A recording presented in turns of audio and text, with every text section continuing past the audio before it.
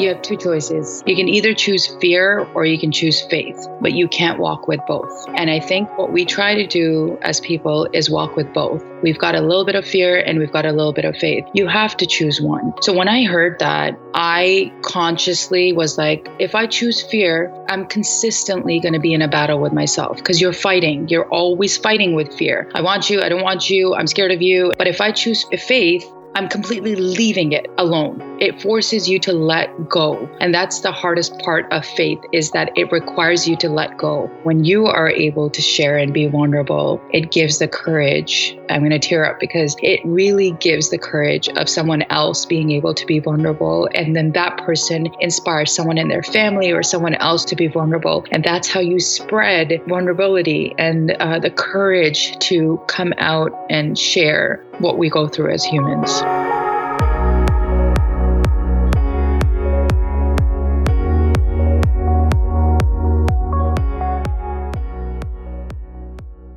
It's understood that Allah's plans are always greater than ours. But how strong is your trust in Him if after making dua, everything in your life begins to fall apart? You're listening to Unsweet and Unfiltered, the podcast, episode 25 of season 3. Growing up, I have always heard the hadith which stated that none shall enter the fire of hell who has in his heart the weight of a mustard seed of a man, as well as none shall enter paradise who has in his heart the weight of a mustard seed of pride. And so you think to yourself, the size of a mustard seed is incredibly tiny. But what if this hadith wasn't just emphasizing its size, but also highlighting a specific characteristic? Did you know that one mustard seed can produce a tree-like plant that is a little over 6 feet tall? Imagine that, a tiny seed that has the ability to grow into something larger than life. What if this hadith used the seed as an example to show how having a tiny bit of faith can transform into complete reliance on Allah? After all, a grain of sand could have been used as an example, but sand doesn't have the ability to grow. This seed reflects how faith can grow and become strong enough to overcome the most difficult of hardships. In today's episode, I sat down with Huda Elvy, founder of The Girls Trip, to discuss her journey of self-discovery. Recently, Huda returned to social media after a year or so long hiatus. With her return came an update, one filled with affliction, tears, hope, and an emphasis on extending compassion to others and sharing our truth. Within this conversation, we touched upon how, as women, we sometimes fear what's on the other side of friendships and relationships, which is a journey of solitude that no one has truly prepared us for. Huda shares intimate details of her marriage falling apart and her road to self-growth and acceptance of Allah's plans, no matter how much we tend to resist them at first. I want to extend my deepest gratitude for Huda for being so vulnerable and sharing her story. Her words and her journey have helped me immensely in terms of my own healing, and I hope the same for you too. Let's dive in.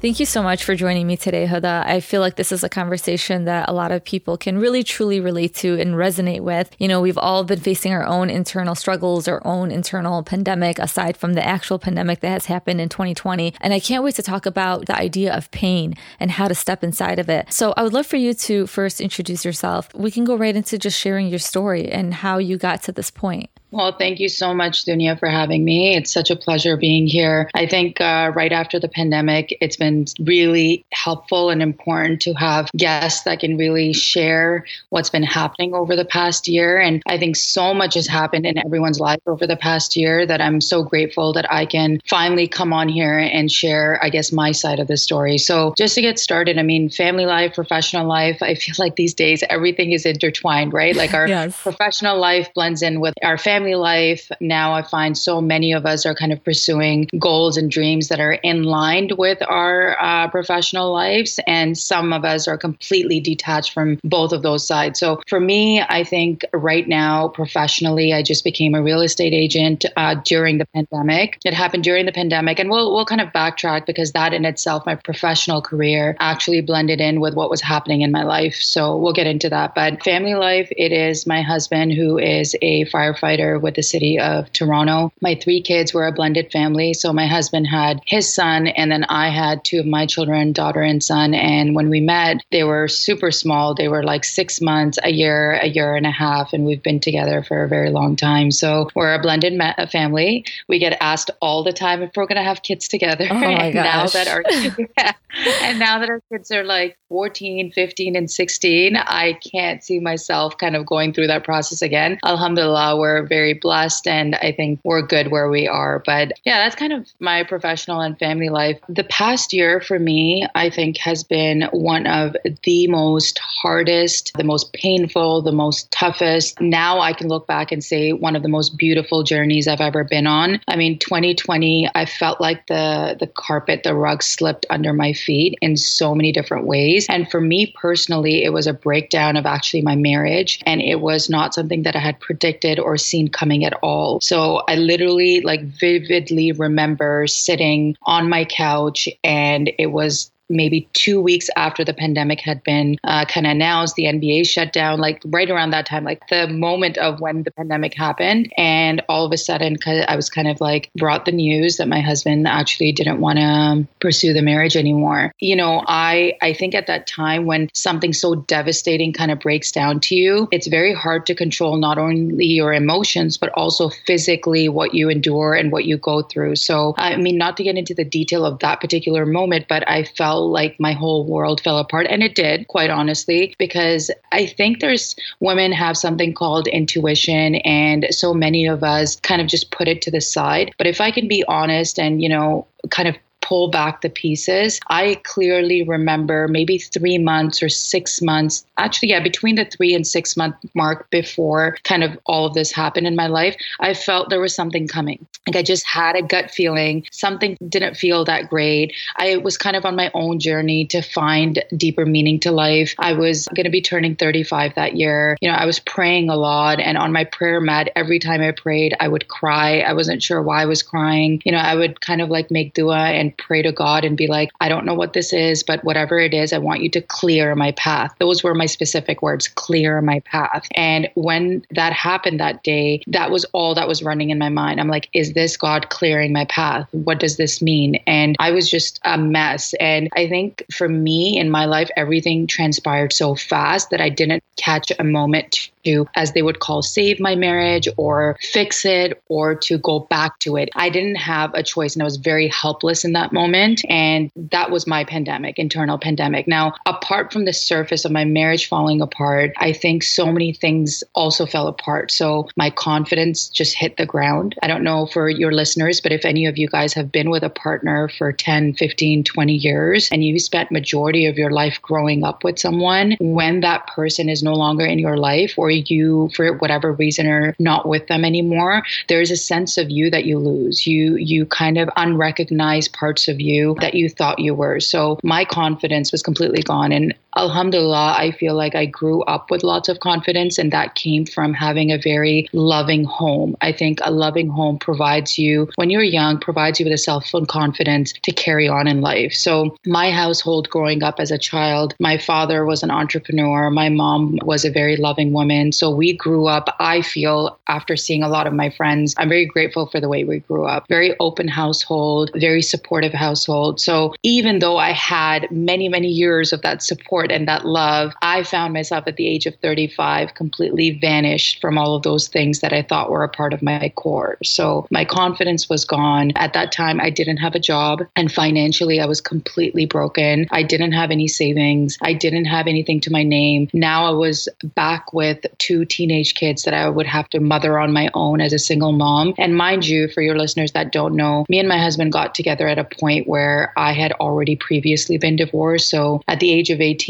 I got married super early, someone that I wasn't really sure with. It was something that I wanted to do. My parents didn't really agree, but they listened and they got me married. And after 3 years, after having both my babies, it was an unhealthy, unloving relationship, an unfulfilled, unhappy kind of place place I was at. And at 22, about 22, I decided to leave. And that alone was really hard because I think as a South Asian woman being married and then going through a divorce and having children, that's a whole nother area of taboo in itself. But even at that time when it was extremely hard, social media wasn't around, there wasn't much support and, people sharing their stories. My father stood by my side and said, you know what, you're unhappy. This is not a marriage. I see you living for the next 60 years. So I moved back in with my parents and I was a single mom for 5 years. So now at the age of 35, when my marriage, my second healthy, loving, beautiful marriage that I thought in my heart broke again, it's funny how our past traumas come back to life. And that's what happened with me. All of a sudden, I was like, wow, I was a single mom before. I went through a divorce. I'm going through a divorce again. And now I'm going to be a single mom again. And I can't believe I failed. And all of these like negative spiraling thoughts that consumed me to the point where there was days where I would wake up and I was just numb. And I think that feeling of numbness a lot of people go through is because you don't know what pain and what suffering and what reality looks like. Like everything in your mind is blended in. You feel kind of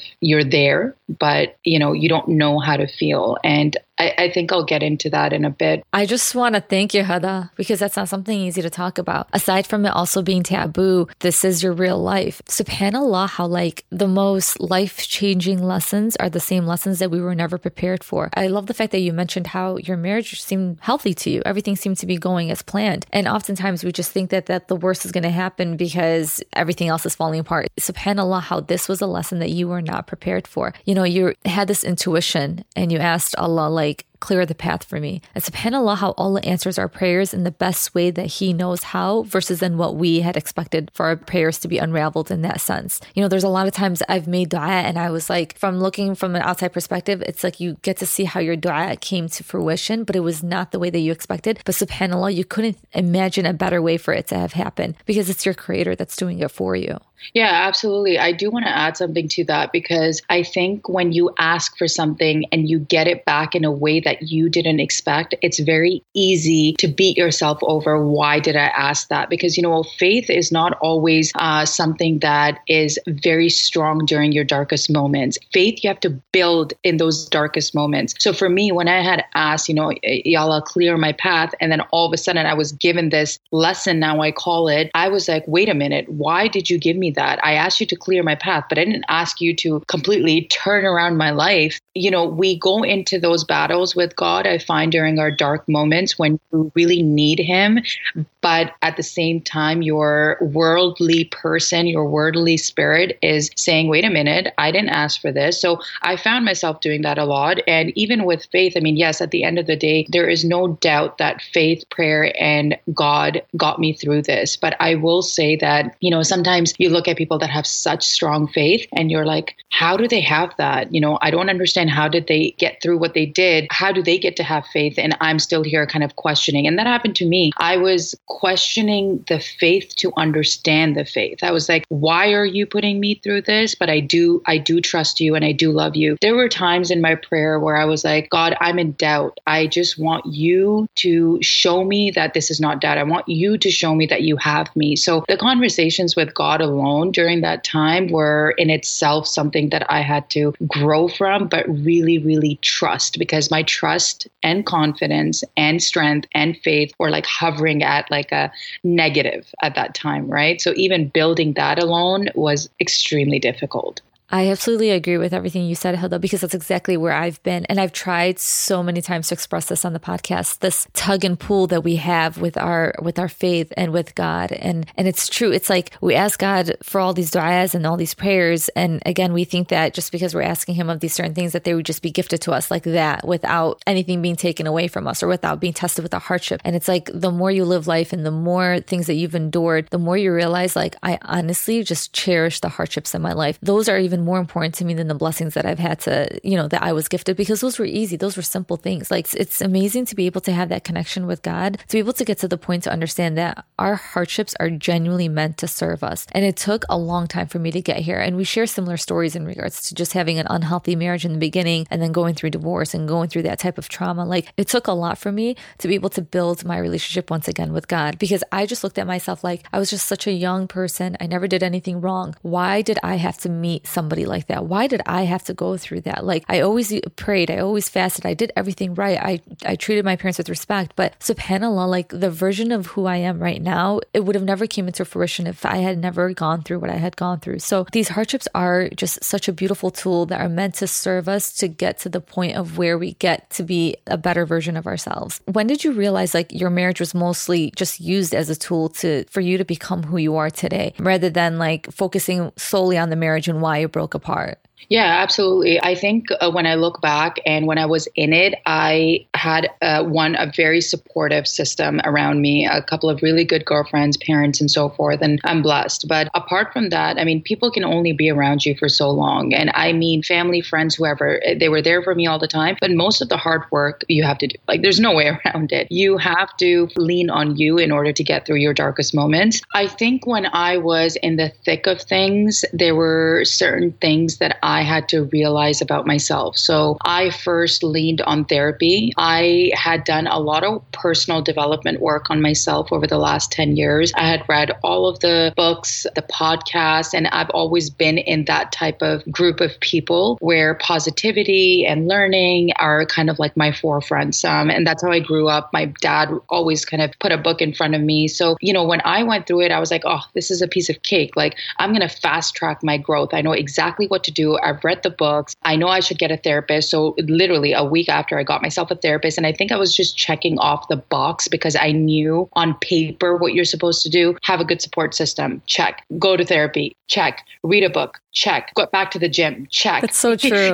Because you're like, wait, I'm doing all of them. And no doubt that they help because it distracts you in the meantime. But what's really inside takes its own time to heal. That's what I realized. So I think when the marriage fell apart, it gave me a chance to be my own person. And I don't say that because I wasn't my own person during the marriage. But after life kind of happens to you and you have kids and you're busy working and you're cooking and cleaning and being a wife and being a mother and doing all of the things that women can actually do because we're superheroes. And I really believe that. There's very little time to sit down and be like, hey, what do I want to do 5 years from now? Hey, what would I like to do? And even though I thought personally my life was really great in a sense that, I traveled all the time. Me and my husband, had a really great relationship. We barely fought. I mean, it was so different than the last marriage that I had. We had a blended family. There were little things here and there, but nothing that I thought would really break us apart. And then I was faced with really looking deeper within myself. And yes, of course, I found things that I really had to work on. I had to work on my patience. I had to work on consistency. I found myself during my life over-promising and under-delivering, saying yes to way too many things. Financial independence, that is probably my biggest because in my career, I feel like I've been on a search for a while to find something that I really love and enjoy and to put my mind into. And I didn't have that. And that really took a toll on me. So when things fell apart, I went on a journey to kind of find my working self again. So there were a lot of things. It's hard to put into kind of perspective when we're speaking. But now that I look back, like marriage was just a way to get me closer to myself, my deen, my faith, me being a good mother, a better mother to my children because I had all this time to spend with them. I got to know a little bit more about things that they struggle with, that they're not so great with. It gave me a chance to explore on my own. I literally went on so many drives by myself, and being on your own really rekindles something deeper. And it did for me. My nature walks, sitting by the water, like I can go on about how much that made me kind of rise up again. And now that I look back, I don't think there's anything that can break me apart. Not marriage, not loss. I mean, I feel like I would know how to cope with a loss now because I've gone through the motions of it. So the level of confidence I have is not built on my marriage, my husband, my kid. It's solely built on me, which I don't think I had before. SubhanAllah, like how it's almost like you had all these blind spots and you're driving this car and the main focus was you're focusing straight ahead. And what that was basically just your marriage. And, oftentimes like, yeah, that was a blessing in itself. But like I said, there was so many blind spots in the process that you weren't able to focus on anything else. So it's interesting how God can close the door on our blessings, even blessings that he wants to regift us with, because alhamdulillah, you were still with your husband and everything got worked out in the end. But it's interesting how like Allah closes the door on that blessing. So you are able to focus on all of these other blind spots that we've just been having just sitting in the lobby in the waiting area that we weren't focusing so much on our life. And those nature walks really make a difference because that was me in 2020. That's when that was the first time I actually like hit rock bottom. I had a mental breakdown. I had to seek therapy. I've never seek therapy before, but that's the point I reached, like that point where I felt like I had to speak to a professional. But it was those nature walks. It was that moment of solitude. It was almost kind of like rekindling a relationship with myself, because there's a lot of times, like, again, I don't know if it's because of the homes we grow up in or the culture that we have. As much as we feel like we were independent, we were very still dependent on our families, or we were given that mindset that like at the end of the day, like you have to get married, you have to do X, Y, and Z. It's almost like you can't stand alone. But how powerful was it for you to finally feel like, no, I can stand alone? Yes, I have beautiful children. Yes, I have an incredible husband. But what about me? What about the relationship with myself? Like, how were you able to finally say, like, I can stand on my own 2 feet and be able to come back to myself?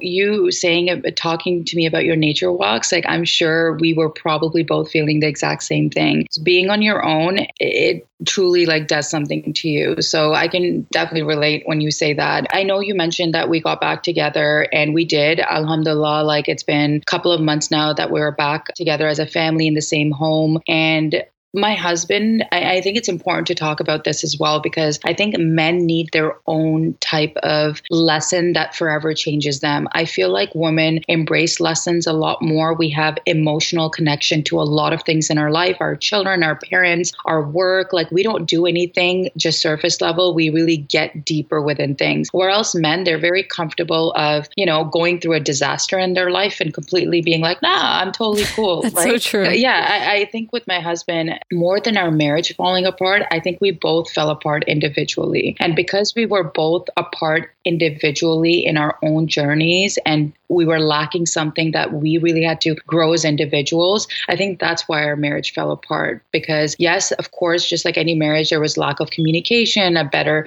just like the normal things. Like when I look back and when we talk about our marriage, they were just regular, normal things, too busy in life, not taking out time for us, not communicating and being honest with what we're feeling, financial difficulty and not paying attention to it. But now that I look back, I think my husband really had to go through his own midlife crisis to become a better person. And when he did that on his own and I went on my own, the fact that we came together, because I do get a lot of questions, I'm so hopeful that me and my husband get back together. How did you find your way back together? And I want to say that I was at a point where I had completely surrendered myself to God. And I was just like, Ya Allah, like whatever is meant to be for me will be. And during that time, I knew that our marriage was over. It's not like I was hanging on by a thread. I was moving on. I got myself my own place. I moved out with the kids. We had signed our separation papers. So it was not like we were sitting there in between. And I'm just pointing that out because the point of this conversation is not to, oh, well, everything works out in the end and you got your marriage back together and so you're great. Because my journey alone and his journey alone were two different journeys and we were separated. The only reason I think we got together is because inevitably that's what God had planned for us. After 9 months of being separated, it was something after he went through tons of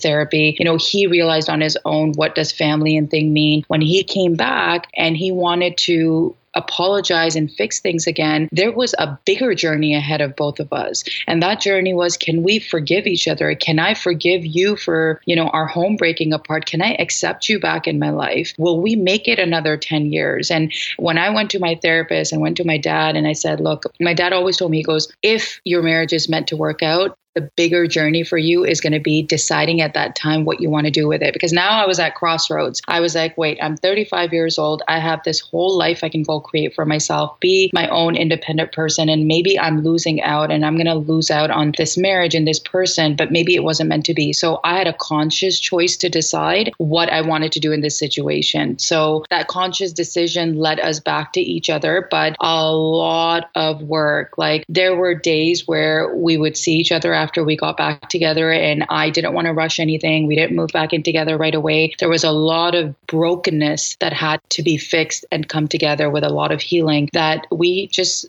would cry for a very long time looking at each other, because there's so much pain that we endured, that I endured, that I couldn't just accept the apology and bring him back to my life. So that transitions into pain, because the only way I can describe my journey for the last 12 months is pain and suffering. And I think Allah, God, did that to humble me, because I never knew how much suffering there is out in the world. And I'm talking about suffering that people are still going through, because a lot of relationships nowadays, there's so much pain and suffering in those relationships. There's no love, there's abuse, infidelity, abuse, not physically, but emotional abuse, that we just say, you know what, it's okay, and we carry on life. So there's a lot of silent suffering in people's hearts that I was not privy to, because I had such a great life, as I called it. So when I went through my own suffering, it just humbled me that, you know what, everyone is on such a different journey. You just never know who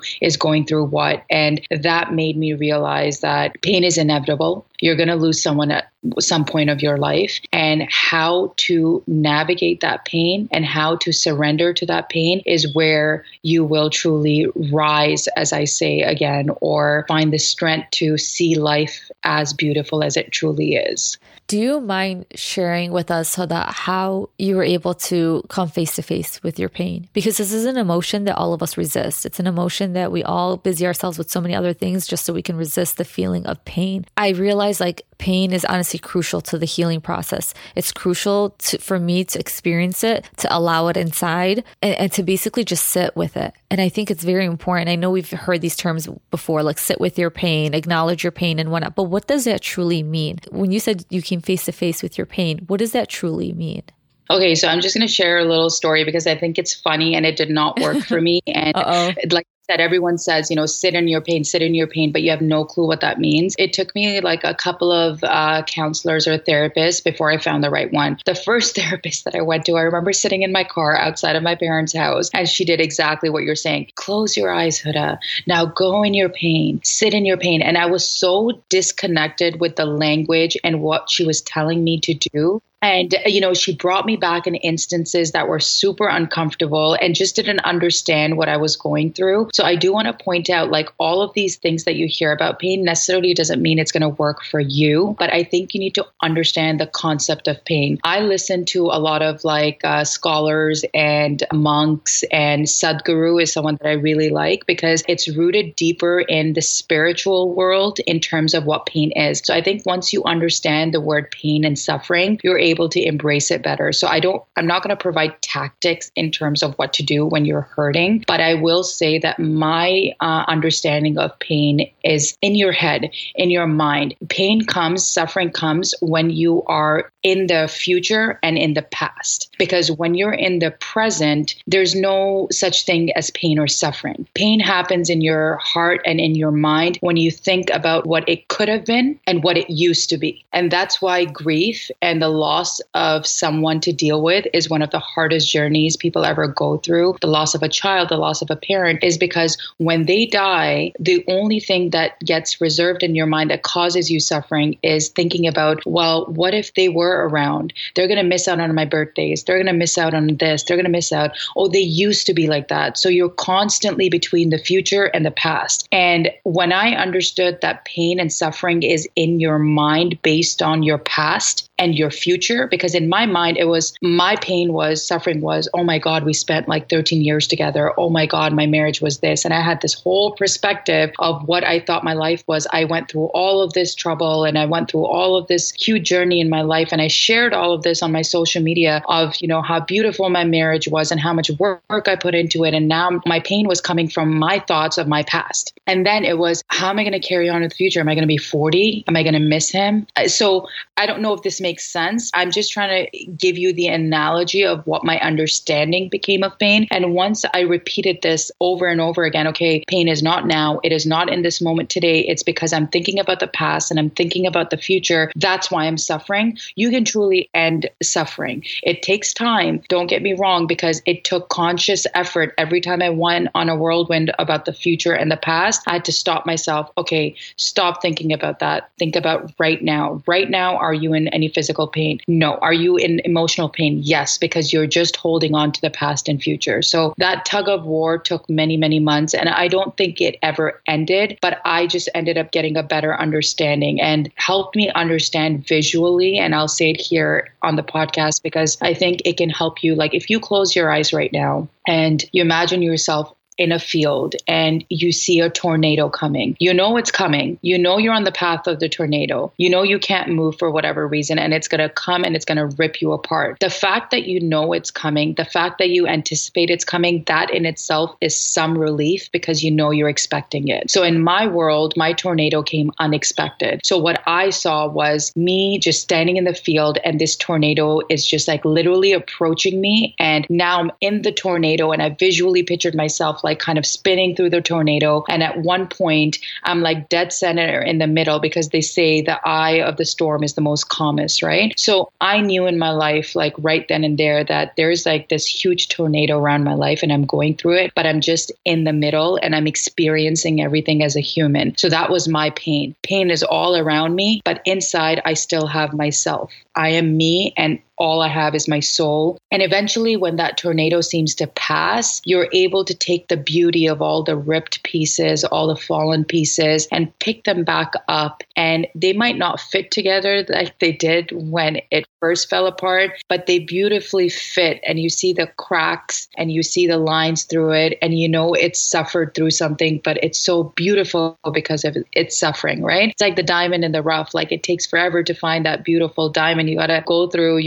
trenches and like to find that beautiful piece of diamond. But when you do, it's just so beautiful. That's how we are as humans. Like the more scars, the more pain and the more suffering we have, and the more we grow from it and learn those lessons, that's how bright you shine. That's kind of my analogy of my pain and what I went through. I just never heard anybody explain it so beautifully. That's why I really wanted you to share it on the podcast again, just in case somebody didn't see your video or they're just being introduced to you, because the way you explained it, it made me sit with my pain as well. And it's so interesting. The more that we live in the present moment, the less that we feel the self-doubt, this worry, all this pain, all these troubles. And it's truly an art. It takes a long time for us to be able to sit with ourselves in the present moment. I think we're always avoiding something, or we're always anticipating something. We're always between avoiding and anticipating. We can never just allow things to just be and experience things as they are in this moment. I think that's genuinely why it's like such a gift. Life is such a gift, but I think sometimes we do take it for granted because our mind just takes us on all of these trips all over, and we can never just like focus on what we have right now, right in front of us. I kind of want to talk about like, how did you trust God enough to know that this was just part of your journey and not your whole story? And I think this kind of goes hand in hand with the idea of grief and sadness. You said it yourself, like you signed the separation papers, you literally envisioned a life now without your husband. How were you able to grieve that? How are you able to kind of like understand that this is what it is, and this is basically grief? This is what I'm dealing with now. This is like the second part of my journey, is the grieving process.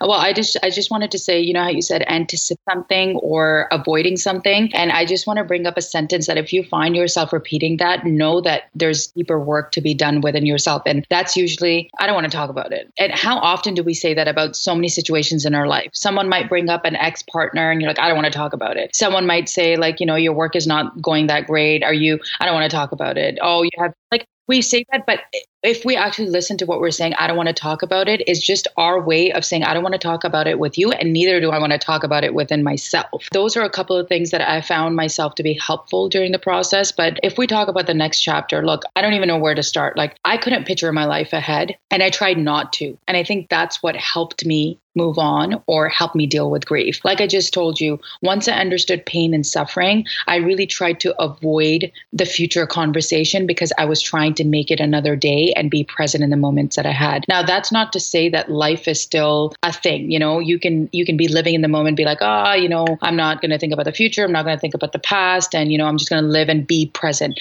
When it means being present, that's more of the spiritual and emotional side. But there are certain things physically that you got to do to get yourself back up on your feet, especially as women. If you've gone through a divorce, or if you've gone through a bad marriage, a bad relationship, or you haven't even been married now and you've got the pressure of people telling you, oh, aren't you going to find the perfect person? When are you going to have kids? All those societal pressures. I think it's really important to get your life together where you feel independent regardless of all those circumstances. So for me, the first thing was getting myself a job, getting my career in check. Getting myself a job helped build my arms and legs that were falling apart. Like it's like someone debilitated me. And speaking to another human being, being in an office environment and learning something gave me courage, gave me confidence. And it took time, right? Finding myself what I want to do next. For me, it was real estate. So I went and got my real estate license. I haven't been to school in like 20 years. So even going back to school was such a confidence booster. It was like, wow, I'm doing something for myself. So apart from like the physical attributes of getting my life together, which helped a lot, the emotional stuff, dealing with the grief, I already had acknowledged that I knew I was in the process.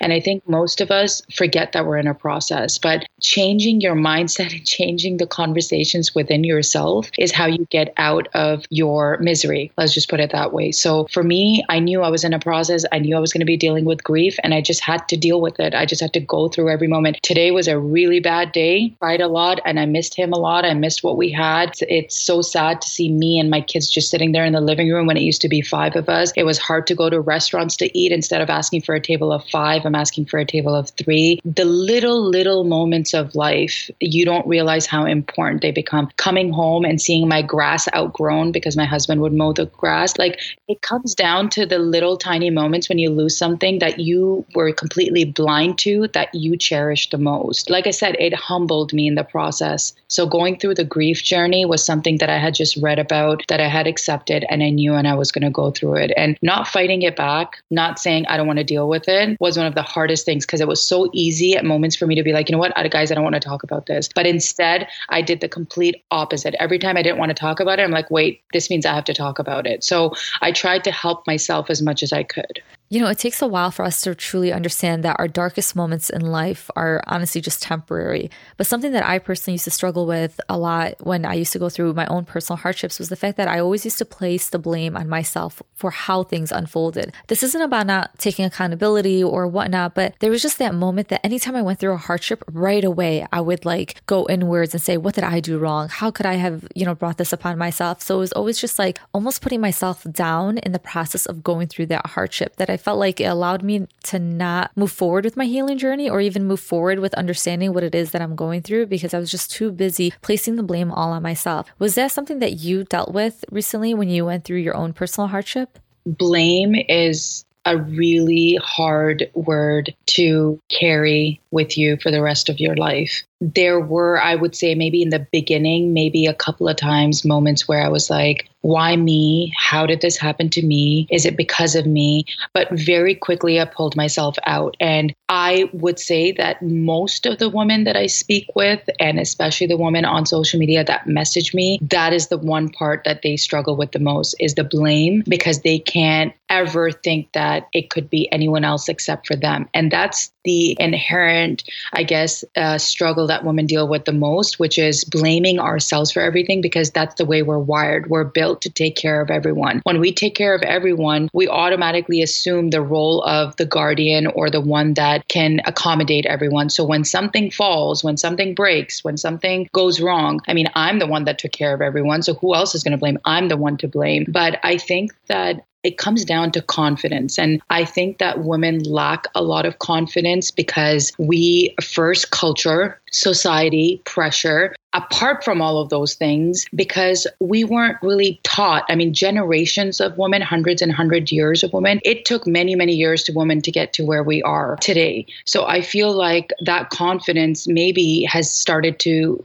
come around now in the last 30, 40, 50 years. And it's going to take a long time for that confidence to go the next 100, 200 years. And where does confidence comes from? It comes from the ability of being able to keep promises to yourself. It comes from taking care of you. It comes from building yourself, your career, your relationships. And if all of our lives for the past God knows how many years, if we've been taught to take care of other people, that part of the confidence has never been built then. So it's coming around now. The more women work and they become CEOs, and the more women become self-independent, and the more women that talk about going through their divorces and their abuse and coming out of those, that's where confidence really comes from. So I think the blaming game is a direct direct correlation with lack of self-confidence. So I would work on the confidence part. And once you have confidence, the blame game starts to diminish a little bit more, right? So I think if you're a woman and you're listening and you're struggling with blaming yourself for any reason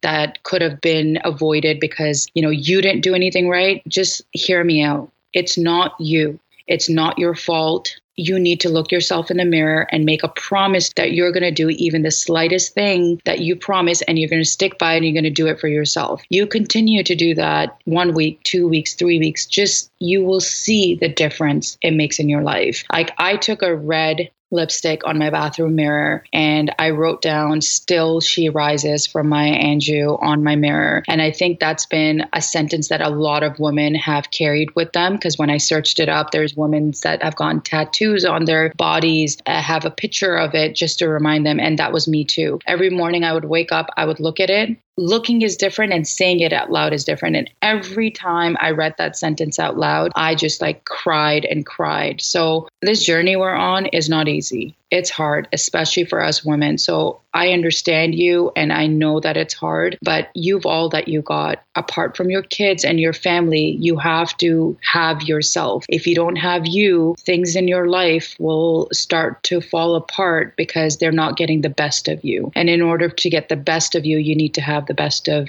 yourself.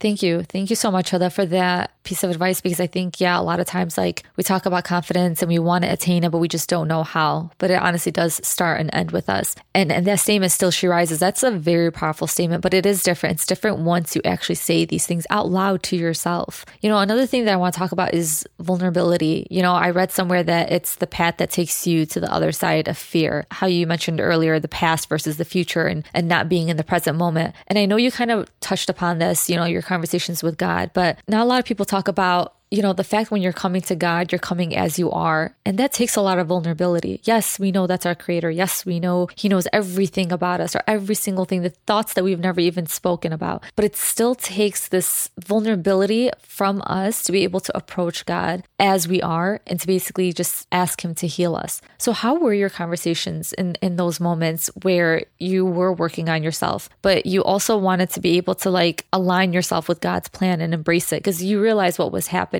that you were on this journey of individual growth? So I think it's two things, I guess. Yeah. How do you have that conversation with God? How do you stay consistent with your conversations with God and coming as you are, but also understanding at some point you have to embrace God's plan over your plan or over what you had hoped for your life?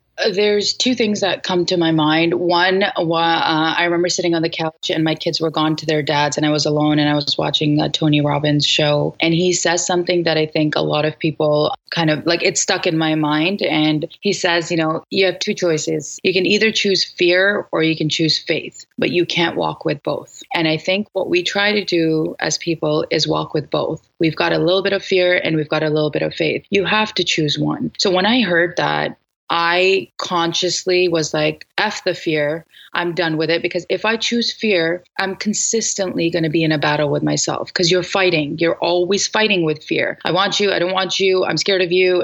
But if I choose faith, I'm completely leaving it alone. It forces you to let go. And that's the hardest part of faith, is that it requires you to let go. So when I look back at my conversations with God, I actually used to feel very relieved after saying, when I would lift my hands in prayer and I said, "God, you know best. Allah, you know best. I'm going to leave it up to you and I'm going to trust you." My body would literally feel better, because it's like giving someone else your problems, and I don't mean that in any way, but God knows best how to handle you and what to do with you. So if you just say, "God, here are my problems. I'm just leaving it up to you." And imagine having a physical basket of a whole bunch of things in it that was your pain, and you just put it all in there, your worries and everything. You're like, "Okay, by the way, I'm just giving this basket over to you." Imagine that. If you visualize that, it's kind of very similar. It's a similar transaction, except for it's not visual, but you can take all your emotions, all your pain and whatever. You're like, "I'm wrapping it up. God, please take this and I'm going to leave it up to you. Do whatever you want with it." All of a sudden you feel free. You're like, "Okay, well, I gave it to him. He said he's going to help me out. He's going to do whatever he needs to do." And that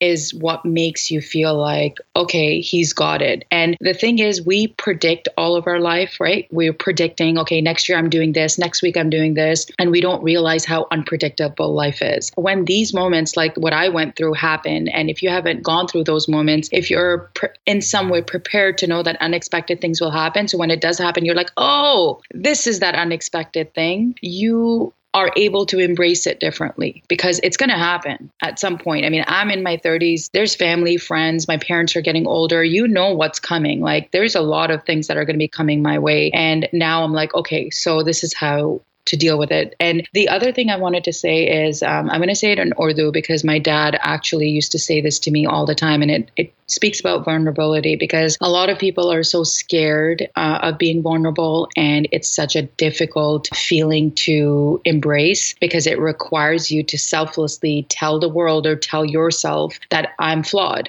I'm mistaken and these are my flaws. And nowadays, all we want to do is tell everyone how happy we are, how grateful we are, but never showing what we're actually suffering with. My dad used to tell me when we were kids, and it goes, एक मोमबत्ती दूसरे मोमबत्ती को रोशनी देती है. And what that means is one candle's flame lights the other candle's flame, and that flame can light another candle's flame. And that is what vulnerability looks like. When you are able to share and be vulnerable, it gives the courage. I'm going to tear up because it really gives the courage of someone else being able to be vulnerable. And then that person inspires someone in their family or someone else to be vulnerable. And that's how you spread vulnerability and the courage to come out and share what we go through as humans.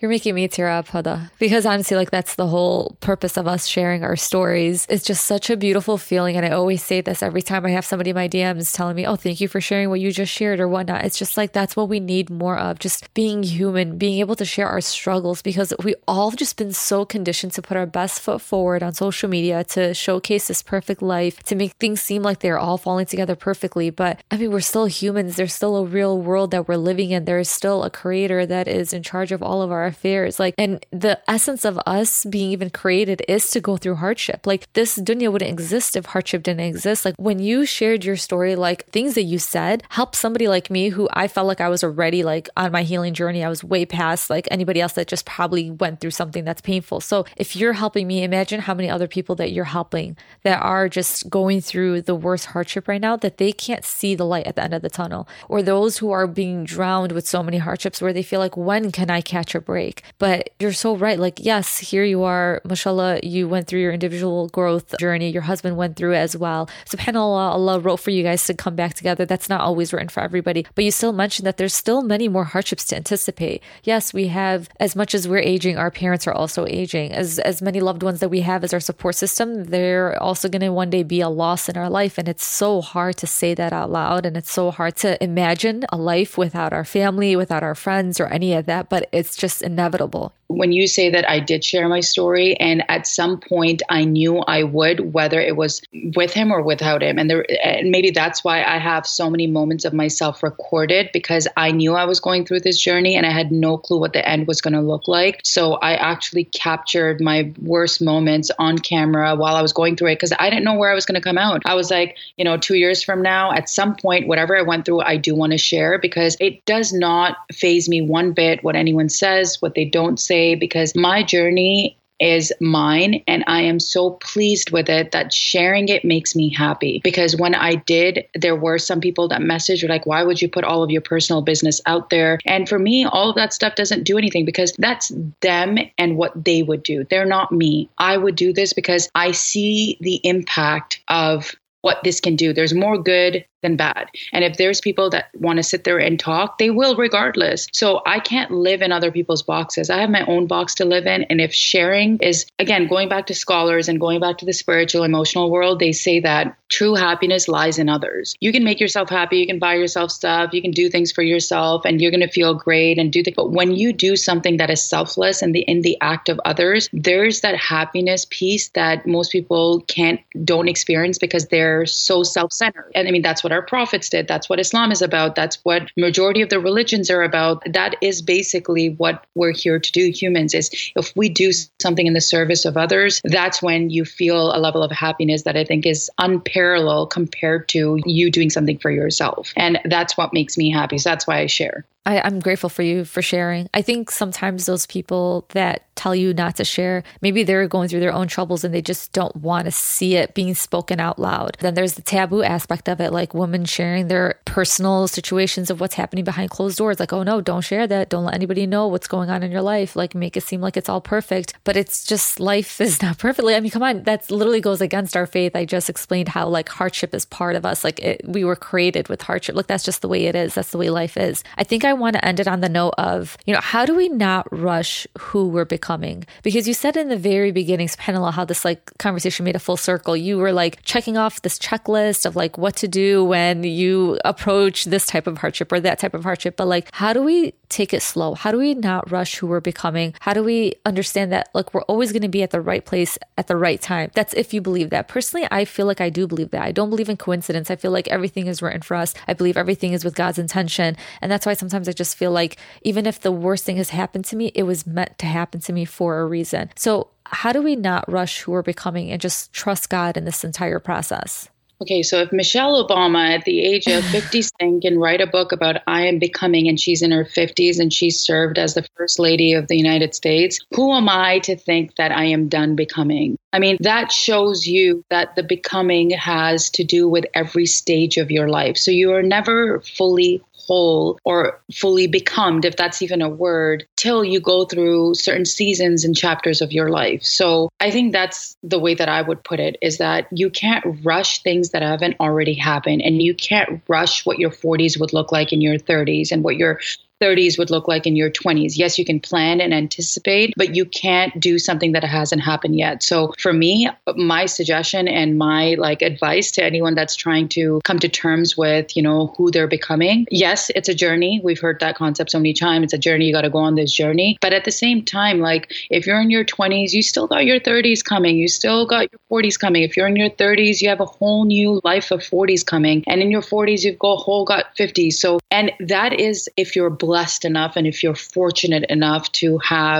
be able to be blessed with those days, because you don't know when your time's up in this life, right? So that's how I would put it. I mean, if Michelle Obama is writing a book on becoming in her 50s, then there's definitely a slow moving process to who you become, because who you are in your 20s is different than your 30s, and who am I in my 30s is different than what I'm going to be in my 40s. And trust me, I'm looking forward to my 40s, because the stuff that I keep hearing about your 40s is when you get fully liberated and you don't really care about much other than you're so confident. I feel like that's another part of, my life that I'm going to embrace. And I have a really, really great role model. She's in her 50s. She's like my husband's cousin. He is on her own. She was married. She went through a divorce, but she's 53. I think she turned last week. Unbelievable woman. The way that she lives her life in her 50s and every lesson that she's learned, I am just completely in awe of what the 50s could look like, because it looks like such a beautiful journey. So that's my thoughts on what becoming is. I absolutely love it, because it's so true. I feel like it was such an interesting feeling when I entered my 30s. I just finally felt like, I said this before, I finally felt like an adult, like I can make my own choices. I felt liberated. I felt like I didn't have to explain myself to anyone. I felt like my relationship with God was just on a completely different level than my relationship with him in my 20s, my relationship with everyone, basically. And it's just such a beautiful feeling as we're aging and as we are going through these lessons and these hardships and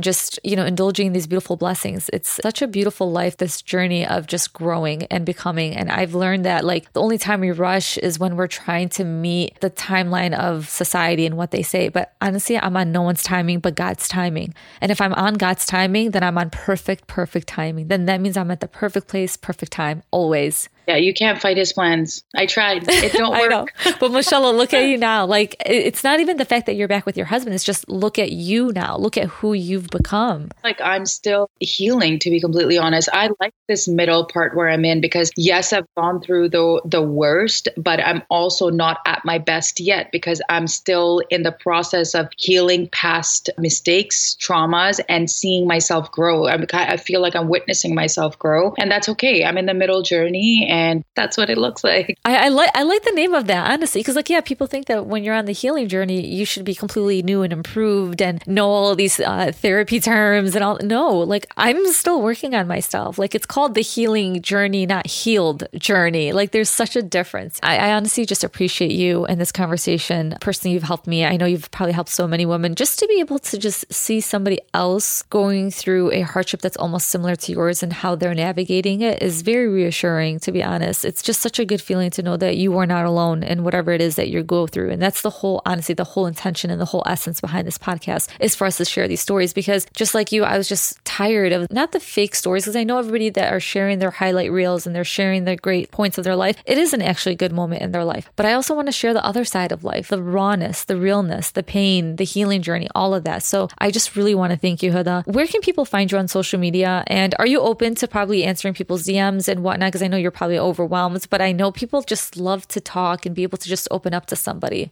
Absolutely. For on Insta, it's just my first and last name. It's Huda, Huda, last name Alvi, Alvi. And DMs, messages, I'm very open to. I love hearing back from people. And I think it's amazing what you're doing, Dunya. I mean, like there's so many podcasts now and there's so much information out there. But at the end of the day, if you keep putting your best foot forward and speaking about what you believe in, there's always people that will follow along. And I think you've done such a great job. So thank you for having this conversation with me. And lastly, for your listeners, I mean, like, I'm sure you're a woman listening to this, just know in your heart that you're all that you need and that you've got this. We're all stronger together than apart. So absolutely. Honestly, like literally, that's why I emphasize just the importance of like sisterhood. It sounds cheesy, but it's true. Like sometimes you feel like you really don't have a support system. You and I are grateful to be able to have a support system, but I want people to not feel like they literally have no one. You have us, you know? So thank you so much, Huda. Inshallah, Allah continues to bless you, your family, and I just only want to see you succeed. And I really hope to see more of your stories, more of your videos. I absolutely can literally just sit there and listen to your Instagram TVs all day. So the more the merrier, the better. I absolutely love it. So thank you so much for sharing your story. It takes a lot of courage. No problem. Thank you so much.